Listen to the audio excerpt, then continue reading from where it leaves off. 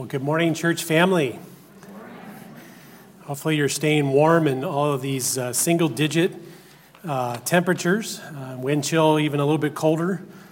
I've had quite a few people ask me if this feels like Alaska. And I said, yes, it does. So, and there's even snow on the ground, which is great to go with it. So, thank you, worship team, for leading us this morning and for coming and practicing early this morning. And let's just go ahead and commit our time to the Lord in prayer as we seek the Spirit's guidance as He guides us in the truth of the Word of God in 1 Timothy. So let's bow once more. Father, Lord, we thank you for a sunny Sunday morning. It is a day that you have made, and when we woke up this morning, your mercies were new. Father, we have sung about your amazing grace, the fact that you should be exalted on high, and that it is the blood being applied to those who put their faith and trust in Christ that can experience the hope that is in Jesus Christ. And Father, we thank you for your word, which is truth, that we have the ability to read it in our own language. That we can read it from beginning to end, and that your Spirit can teach us as we seek your will and your guidance each and every day, to know that we're not alone, that you are with us wherever we go, and that your word speaks truth into our daily existence in this world that seeks to suppress that truth, that seeks to love themselves rather than love you. And so, Father, we thank you for that, because that means that we have things that we can tangibly hold on to and apply to our lives this morning, and that's what we ask in Jesus' name. Amen.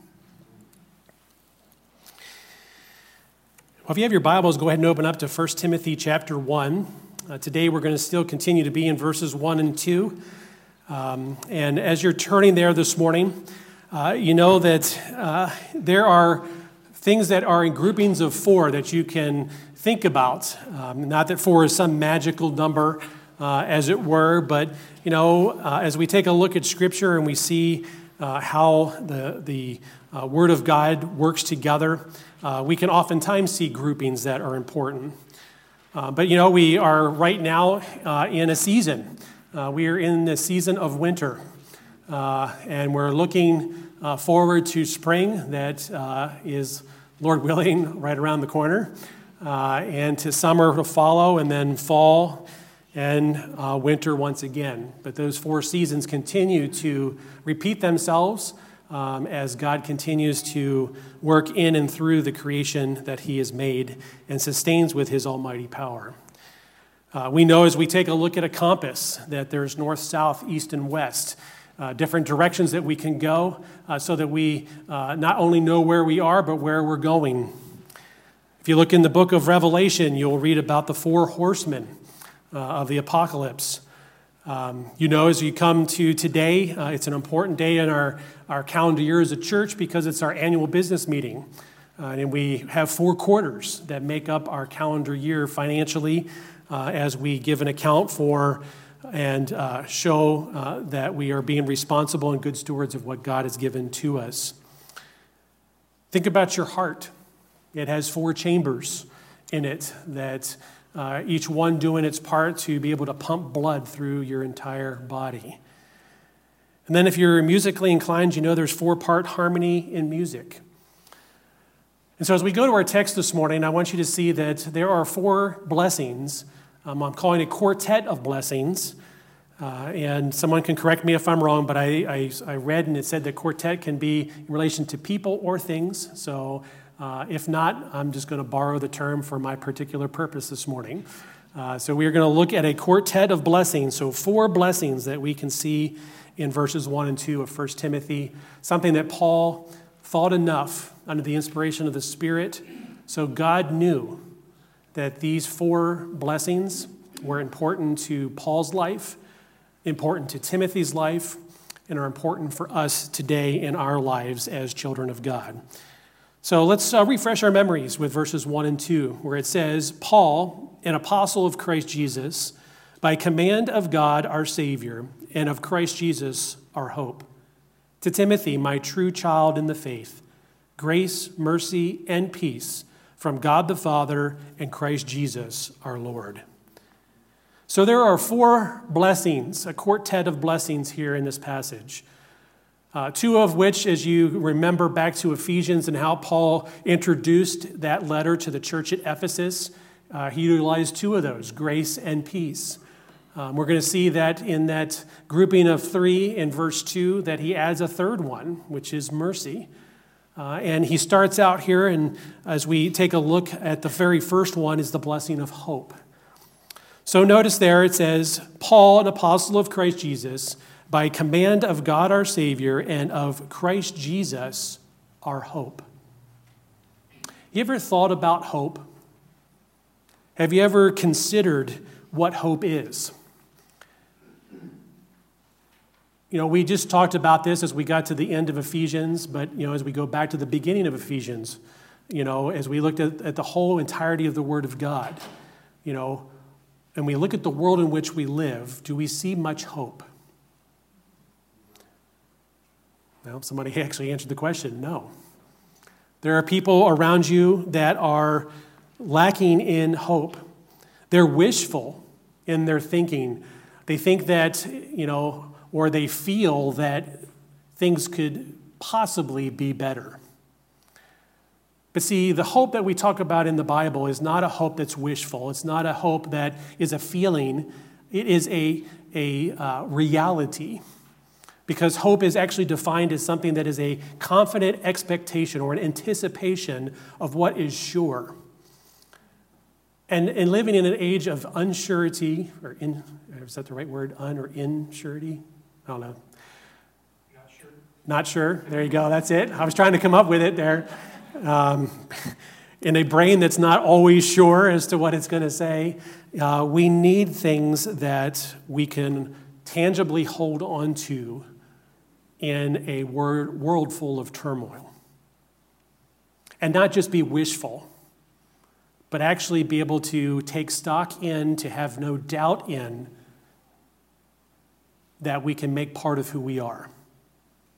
And as believers, we have something that the unbelieving world does not have.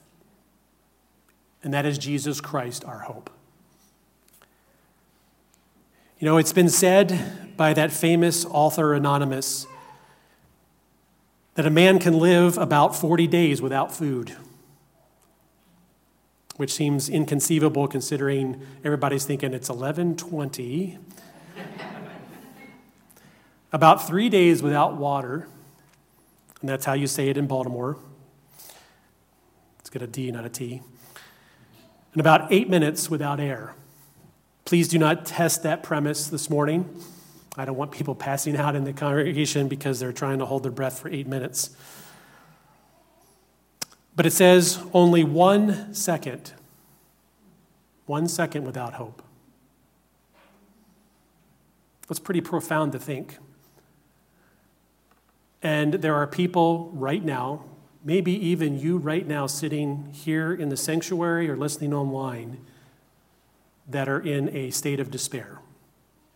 Which despair is, by definition, someone who's lost all hope. But as believers in Jesus Christ, we should never lose hope.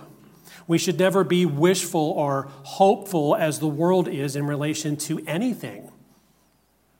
Not in relation to our salvation, not in relation to living the Christian life in 2024 with all of its, difficulties, all of the things that are going to come up, all the circumstances that are going to come into your life.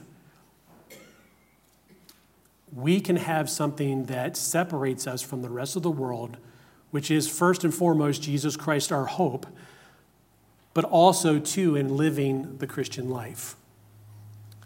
But see, sometimes you find yourself in a set of circumstances where you see no way out. Everything is crashing down. Everything is culminating in something that is just, as it were, dragging you down to the very depths of a pit that is labeled despair. It could be your health. Didn't I just get well again and here I am sick again? Or wasn't I just out of the hospital, I'm in the hospital again? When we consider maybe our finances, well, I owe people way too much money, and I don't know where the money's going to come for the next bill that I know is due.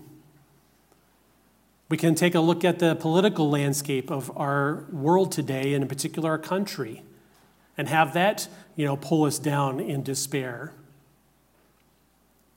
We could even have what we would consider personal stresses, whatever they may be, things that nobody else knows, and you find yourself just grasping for something.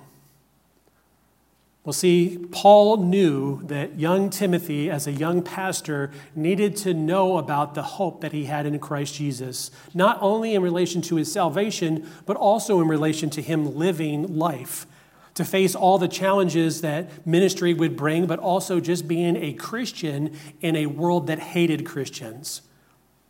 For Timothy to have a hope, because Paul knows people, because he himself was once a persecutor of the church, and he knew what he was zealous to do, and that Timothy would end up facing people like that. Or to have hope because as he's teaching the Word of God, as he's sharing the apostles' teaching, as it were, in that first century, that there are going to be people that say, well, you know what, that's just too much to ask. I want to live however I want to live. Job understood what despair looked like, as he said in Job chapter 7, verse 6, "My days are swifter than a weaver's shuttle and come to their end without hope." And if that was the end of the story, if that was the last verse we ever read in relation to what happened to Job, if we didn't have the context that we have, it would be very difficult to see any good, to see anything outside of everything that he was experiencing, from physical ailment to the loss of loved ones, to the loss of everything that you were used to being and having access to. But we know that God brought Job completely through that and helped Job to see that his eyesight, both physical and spiritual, needed to be on the one true God, and to remember who he is in relation to all those things that he found himself facing. A good question for us to ask would be the one that the psalmist asked in Psalm 43:5. "Why are you cast down, O my soul, and why are you in turmoil within me?" And maybe you're there right now. Maybe you need to ask that question. You know what the psalmist says in relation to those two questions? Hope in God. Hope in God. Not wishful thinking in God, but a confident expectation and anticipation that God is going to be who he says he's going to be, and that I can trust in that wholeheartedly, without reservation, without doubt, and know that God is going to bless me as a result. Will that look like what I think it should look like? Well, the more that I know God and I know his ways and know who he is, then yes. But when I'm focusing just on the circumstances and take my gaze off of God himself and hoping in him, then that changes everything. It says, "Hope in God, for I shall again praise him, my salvation and my God." In Proverbs chapter 18, verse 10, it says, "The name of the Lord is a strong tower. The righteous man runs into it and is safe." God's name itself, who God is a strong tower. And when you hear the name of the Lord God Almighty, who was and is to come, should fill you with a sense that you know the one strong tower that can be your stronghold no matter what, that can give you hope no matter what, that is a blessing from God. To know with the psalmist, as it says in 18 verse 2, "The Lord is my rock, my fortress, my deliverer, my God, my rock, in whom I take refuge, my shield, and the horn of my salvation, my stronghold." And that horn imagery there is in relation to, an animal that has antlers, which if you've ever handled a set of antlers, you know that they are very hard. And they're meant for protection. And that's exactly what our God does. Anything that comes in to challenge our understanding, to challenge our premise, to challenge our thinking, God's there to defend against. Again, likening it to the armor of God which he gives us. And listen to this powerful verse in Colossians 1:27. It says, to them, speaking to the saints, to every believer in Jesus Christ, God chose to make known how great among the Gentiles are the riches of the glory of this mystery. What is that mystery? Which is Christ in you, the hope of glory. Jesus isn't just wishful thinking. He is not one way among many. He is the hope of glory. That means that Jesus fulfilled everything that God the Father promised. He is the fulfillment of all of that. And that we have a surety that, as it says in 1 Peter chapter 1, verse 4, that we have an inheritance that is imperishable, undefiled, unfading, and kept in heaven for you because God knows you by name. He knows you. He knows when you sink in despair as opposed to seeing the blessing of the hope that you have in his Son.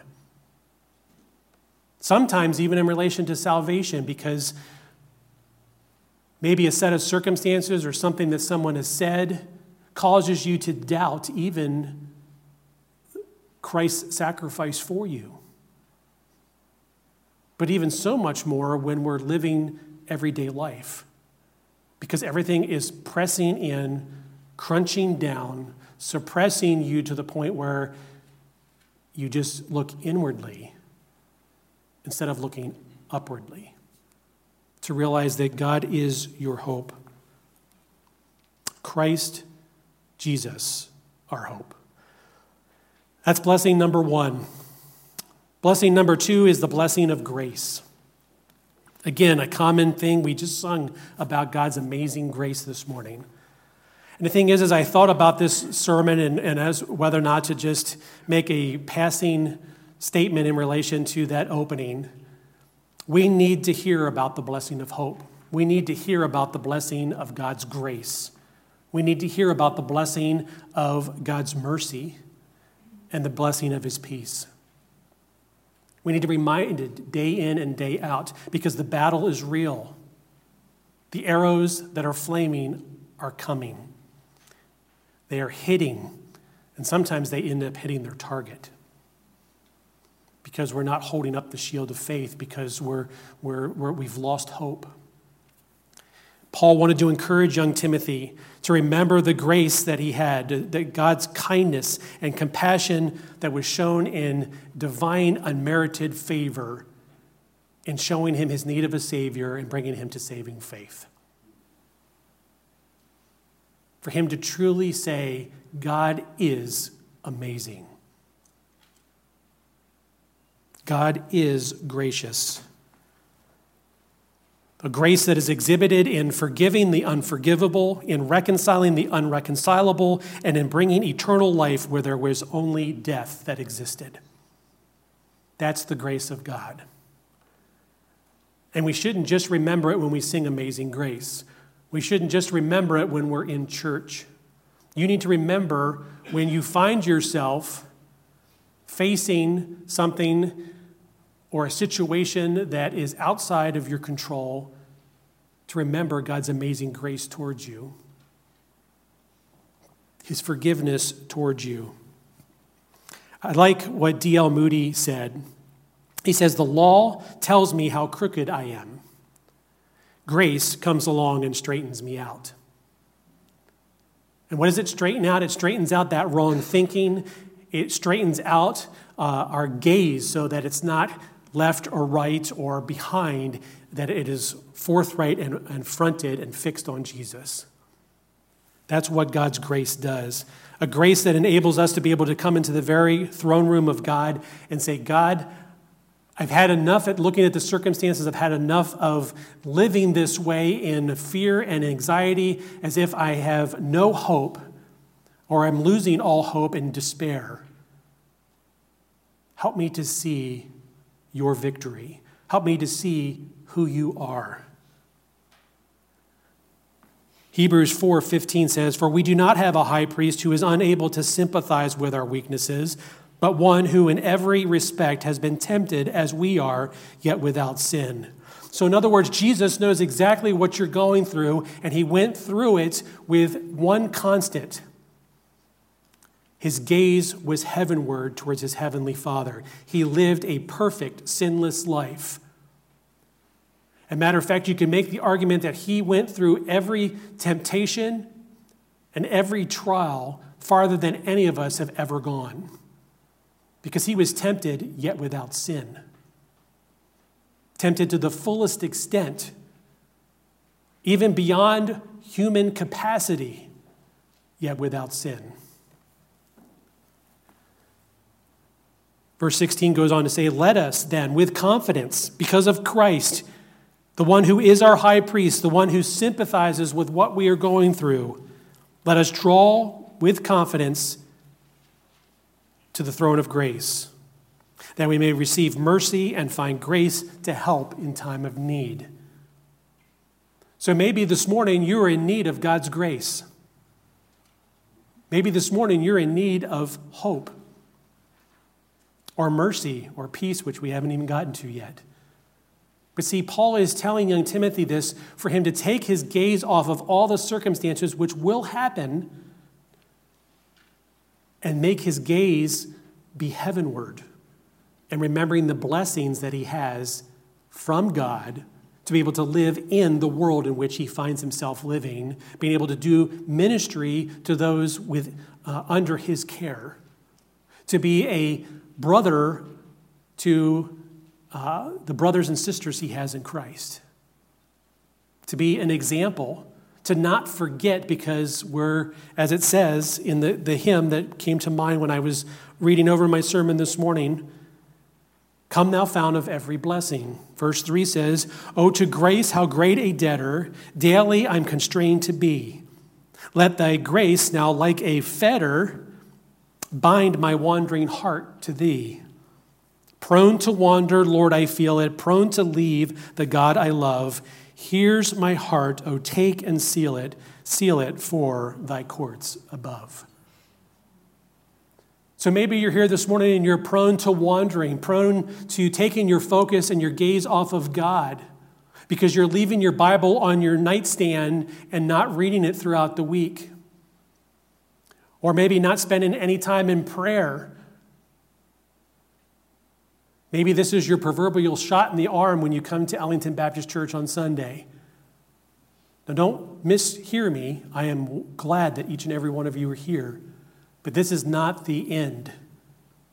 This is part of something that should bolster you up, equip you to be able to live the life God is calling you to live, so that you're not prone to wander.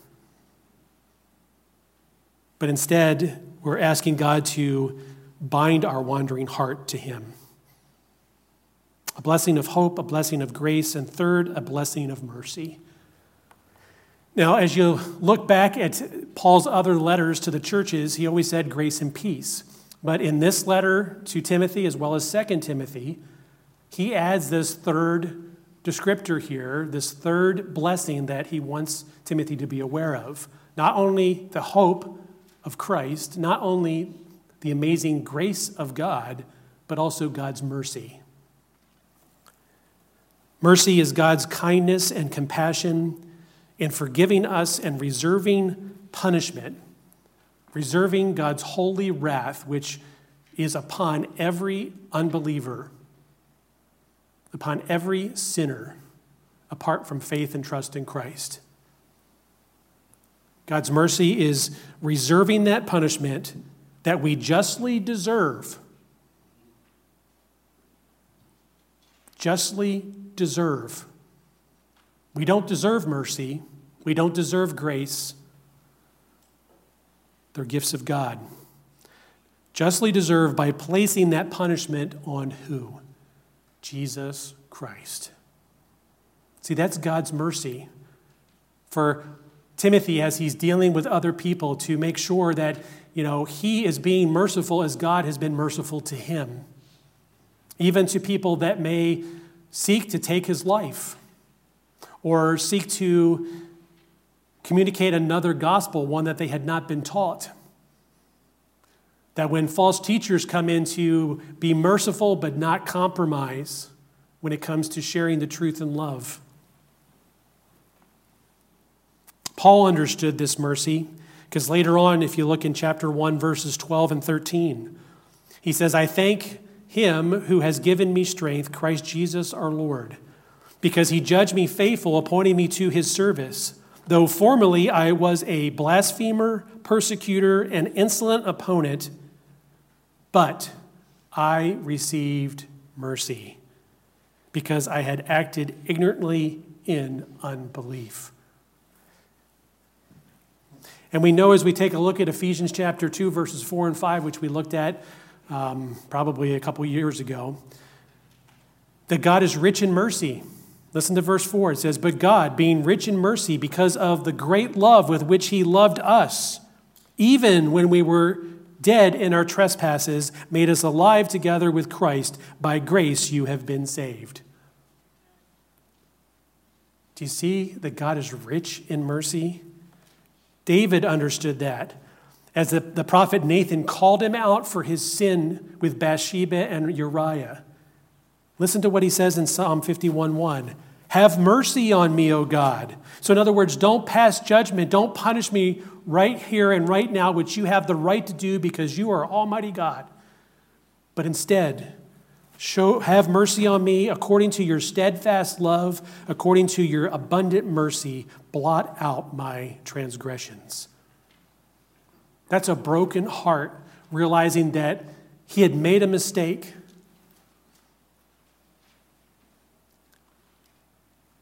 He did more than make a mistake. He sinned against God. Because sin's not a mistake.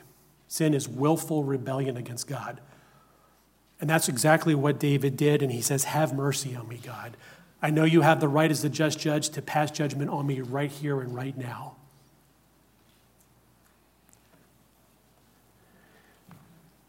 But have mercy on me. I like to watch movies. A lot of times you'll find as I watch movies that there's always a good guy and a bad guy. You got that constant battle. And sometimes when I watch movies, it's like, you're sitting there and you cannot wait until that bad guy gets what's coming to him. You've been there, right?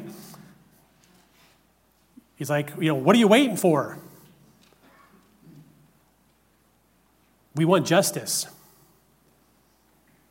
Now place yourself in the presence of Almighty God, who is holy, holy, holy. Do you want justice at that moment? No. You want mercy from God. See, justice is what sent Jesus Christ, God's Son, to the cross. That's justice being paid in full. A justice that you and I deserve. That is the death we deserve. But God is rich in mercy.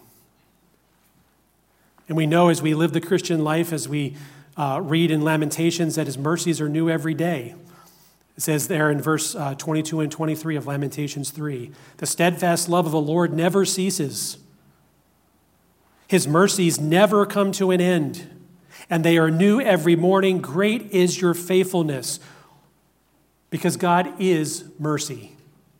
And you know what? You and I benefit from the fact that God is merciful. Because we still sin. We still choose to disobey God. Jesus paid the debt in full, but how many times do I needlessly put myself in a situation where I put an impediment between God and myself so that my walk is not what it should be, where I'm not walking in a manner worthy of the calling to which I've been called?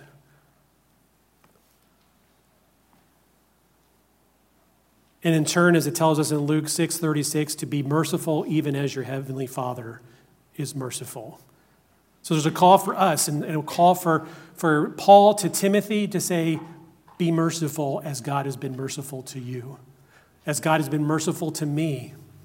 As I reflect and look back on all the things that I did and God showed mercy on me, that's who I should be. As you are a blessing to me, let me be a blessing to someone else. And fourth, the blessing of peace. Brings me always to Romans 5:1. Therefore, since we've been justified by faith, declared righteous by faith in Jesus, we have peace with God through our Lord Jesus Christ. The reason I have peace with God is because of Jesus Christ. The reason I have peace with God is because only Jesus is the way, the truth, and the life. And this is not just a passing peace. This is not just a cessation from hostility. I've been reconciled to God, been made right before God because of Christ. Billy Graham shared the story in relation to the sea that was beating against the rocks in huge and dashing waves. The lightning was flashing, the thunder was roaring, the wind was blowing, but the little bird was asleep in the crevice of the rock, its head serenely under its wing, sound asleep. That is peace. To be able to sleep in the storm. In Christ, we are relaxed and at peace in the midst of the confusions, bewilderments, and perplexities of this life. The storm rages, but our hearts are at rest. We have found peace, peace at last. See, this is the kind of peace that Jesus was encouraging his disciples with just before he was ready to leave. In John 14:27, he says, peace I leave with you, my peace I give to you. Not as the world gives do I give to you. Let not your hearts be troubled, neither let them be afraid. See, Jesus was enjoying the blessing of peace as he slept in the stern of that little boat, as the waves were crashing up against and moving that boat, and the waves were crashing over the side of that boat, filling the boat. Jesus wasn't uneasy. He was sleeping. You know why? Because he was enjoying the blessing of peace, because he was resting and trusting in the Heavenly Father. He was enjoying the blessing of peace as Satan tempted him in the wilderness, where he called him into question who he was and the power that he rightly has as the Son of God, as the God of all, the Creator, even Satan's creator. Jesus was enjoying the blessing of peace as people threatened, mocked, insulted, and spit upon him. We don't see Jesus being anxious or fearful. He's at peace. He was enjoying the blessing of peace when he was betrayed by his own people and condemned to death. And Jesus was experiencing the blessing of peace when he was flogged, nailed to a cross, died, and was buried. But see, Jesus understood the peace of God that passes all understanding. It doesn't make sense. How could he possibly be at peace? How could he possibly hold it all together? Oh, it's because he was the Son of God. Yeah, don't go there. He still took on flesh and dwelt among us. He experienced pain like you and I experience pain. Yes, Jesus is the Son of God. Yes, Jesus is the Son of Man. But the reason why he was at peace is because he was trusting the Father. And the thing is, Paul knows that Timothy is going to be in need of the peace of God that passes all understanding as he finds himself living in the day and age of the Emperor Nero, who just for fun dipped Christians in tar and lit them on fire. How do you find peace in that? Because your focus is not on the circumstances. Your focus is heavenward. See, peace comes through the realization of the hope, grace, and mercy that we enjoy. It's a soul at rest. Listen to Psalm 62, 1 and 2. It says, "For God alone my soul waits," or my soul trusts in silence. So in other words, I'm not making excuses. I'm not coming forth with, my 5 points that I need to let God know at that given moment. It says, "For God alone my soul waits or trusts in silence." Because we don't need to make an argument. We don't need to make an appeal, because God knows each and every one of his children, and he has them in the palm of his hand or under his wing like a hen with chicks. Or as we read earlier, is that strong tower. My soul waits or trusts in silence. From him comes my salvation. So salvation belongs to God. Where did we hear that before? Ephesians. See, God is the one who saves. Verse 2, He only is my rock. So there's no other rock to stand on. As you find yourself living the Christian life, stand on the one and only rock there is, and that is God himself. That's how you can have peace. He only is my rock and my salvation, my fortress. I shall not be greatly shaken. Even though the world around us may be shaking and rattling apart, there is a sure foundation, which is Jesus Christ himself. Isaiah 26:3 says, "You keep him." Who keeps him? God keeps him. Who's the him? You and me, every believer in Jesus Christ. You keep him in perfect, not imperfect, not partial, not coming and going, perfect peace, whose mind is stayed on what? The circumstances? No. Whose mind is stayed on thee, or on you, who is God himself. That's how you can have peace in the storm of life. You keep him in perfect peace, whose mind is stayed on you, because he trusts in you, in God. That's where it lies. That's how the soul can be at rest no matter what. Even if you were put into the situation where someone tells you to renounce your faith in Jesus Christ, you can have the peace of God, which passes all understanding, to know that when you stand on the solid rock, that there is nothing that man can do to change who you are as a son or daughter of God. Do you believe all of God's promises? That's good. The follow-up question is, in all circumstances. That's where it gets tough. It's easy to trust God's promises and believe God's promises when everything's going right.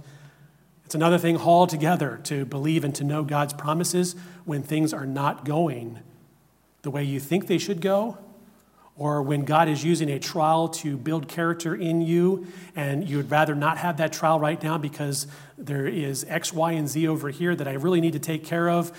God, your timing is just not right. In all circumstances.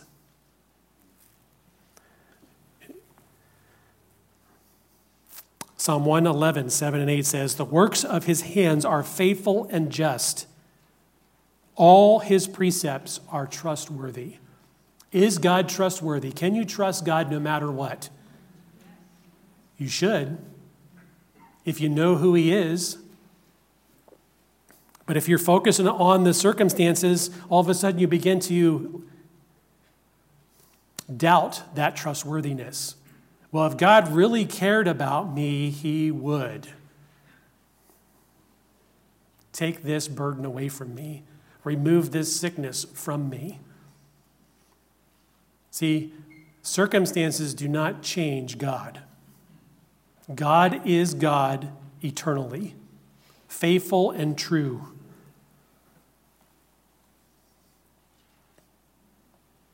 The works of his hands are faithful and just. All his precepts are trustworthy. Verse 8 goes on to say, they are established forever and ever to be performed with faithfulness and uprightness. So not only are they faithful and just, they actually are performed in justice and righteousness. So even how God does it is right. That's how you can be at peace with God. Something that young Timothy needed to hear, something that you and I need to hear today. John 14:1 says, "Let not your hearts be troubled. Believe or trust in God. Believe or trust also in me." So this morning, don't be conflicted. Don't be at odds with God. Don't doubt. Don't be anxious. Don't be fearful. Rest in the one who is your rock, your salvation, your fortress, the one who will keep you in perfect peace when your mind is stayed on him and him alone, no matter what the circumstances are, because our God is faithful to who he is and to us as his children. So how does this inform our lives today? You hear about hope, grace, mercy, peace a lot. Sometimes they can become just words in our mind that, yep, I've heard that. Yep, God's grace is amazing. Yep, God was merciful and didn't, et cetera, et cetera, et cetera. Well, may I challenge your thinking this morning is that we all need a healthy dose of Christ, who is our hope, a healthy dose of the blessing of grace, mercy, as well as peace. And to remember the character of the God from whom it comes. Okay? We talk about God's attributes. Matter of fact, in the class I'm teaching, we just started that chapter in the Fundamentals of the Faith. We talk about God being infinite. We're finite. That means we have limits. There's things you cannot do. There's nothing that our God cannot do. I like what theologian Louis Berkhoff said in his systematic theology as he defined God's infinity as that perfection of God by which he is free from all limitations. No way limited by the universe, by this time-space world, or confined to the universe. We like to have everything boxed up neatly with a perfect bow on top. And sometimes that's exactly where we put God, is in that neat little box with the perfect bow on top. You need to remember who God is. Because God has an infinite source of hope, an infinite source of grace, an infinite source of mercy, an infinite source of peace. It's not limited by the circumstances of life. It's infinite in nature, and even when he gives it, he doesn't lose any of it because he is infinite in all things. And we talk about God being infinite in his knowledge, his power, and his presence. That qualifies God to be sovereign in all things, which includes the blessing of hope, grace, mercy, and peace. Can you rest in that? Can you trust in that? Because it should bring great and profound comfort to every believer here this morning. And the thing is, it doesn't matter what the circumstances are. You can name them. They could be 1,000 circumstances. That does not change who God is. That does not change his character. And that's what we rest in. So as I close, remember Psalm 147:5, where it says, "Great is our Lord. Great is our Lord. Great is our Lord. And abundant in power," because he's infinite in power. He's omnipotent.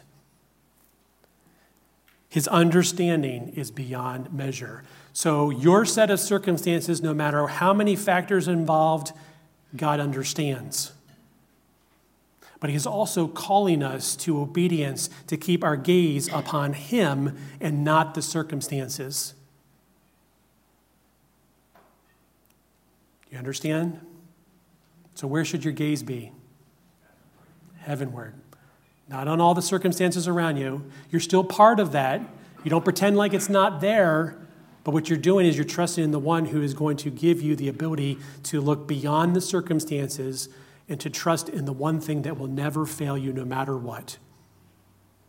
That can pull you out of wherever you are and take you where you need to go.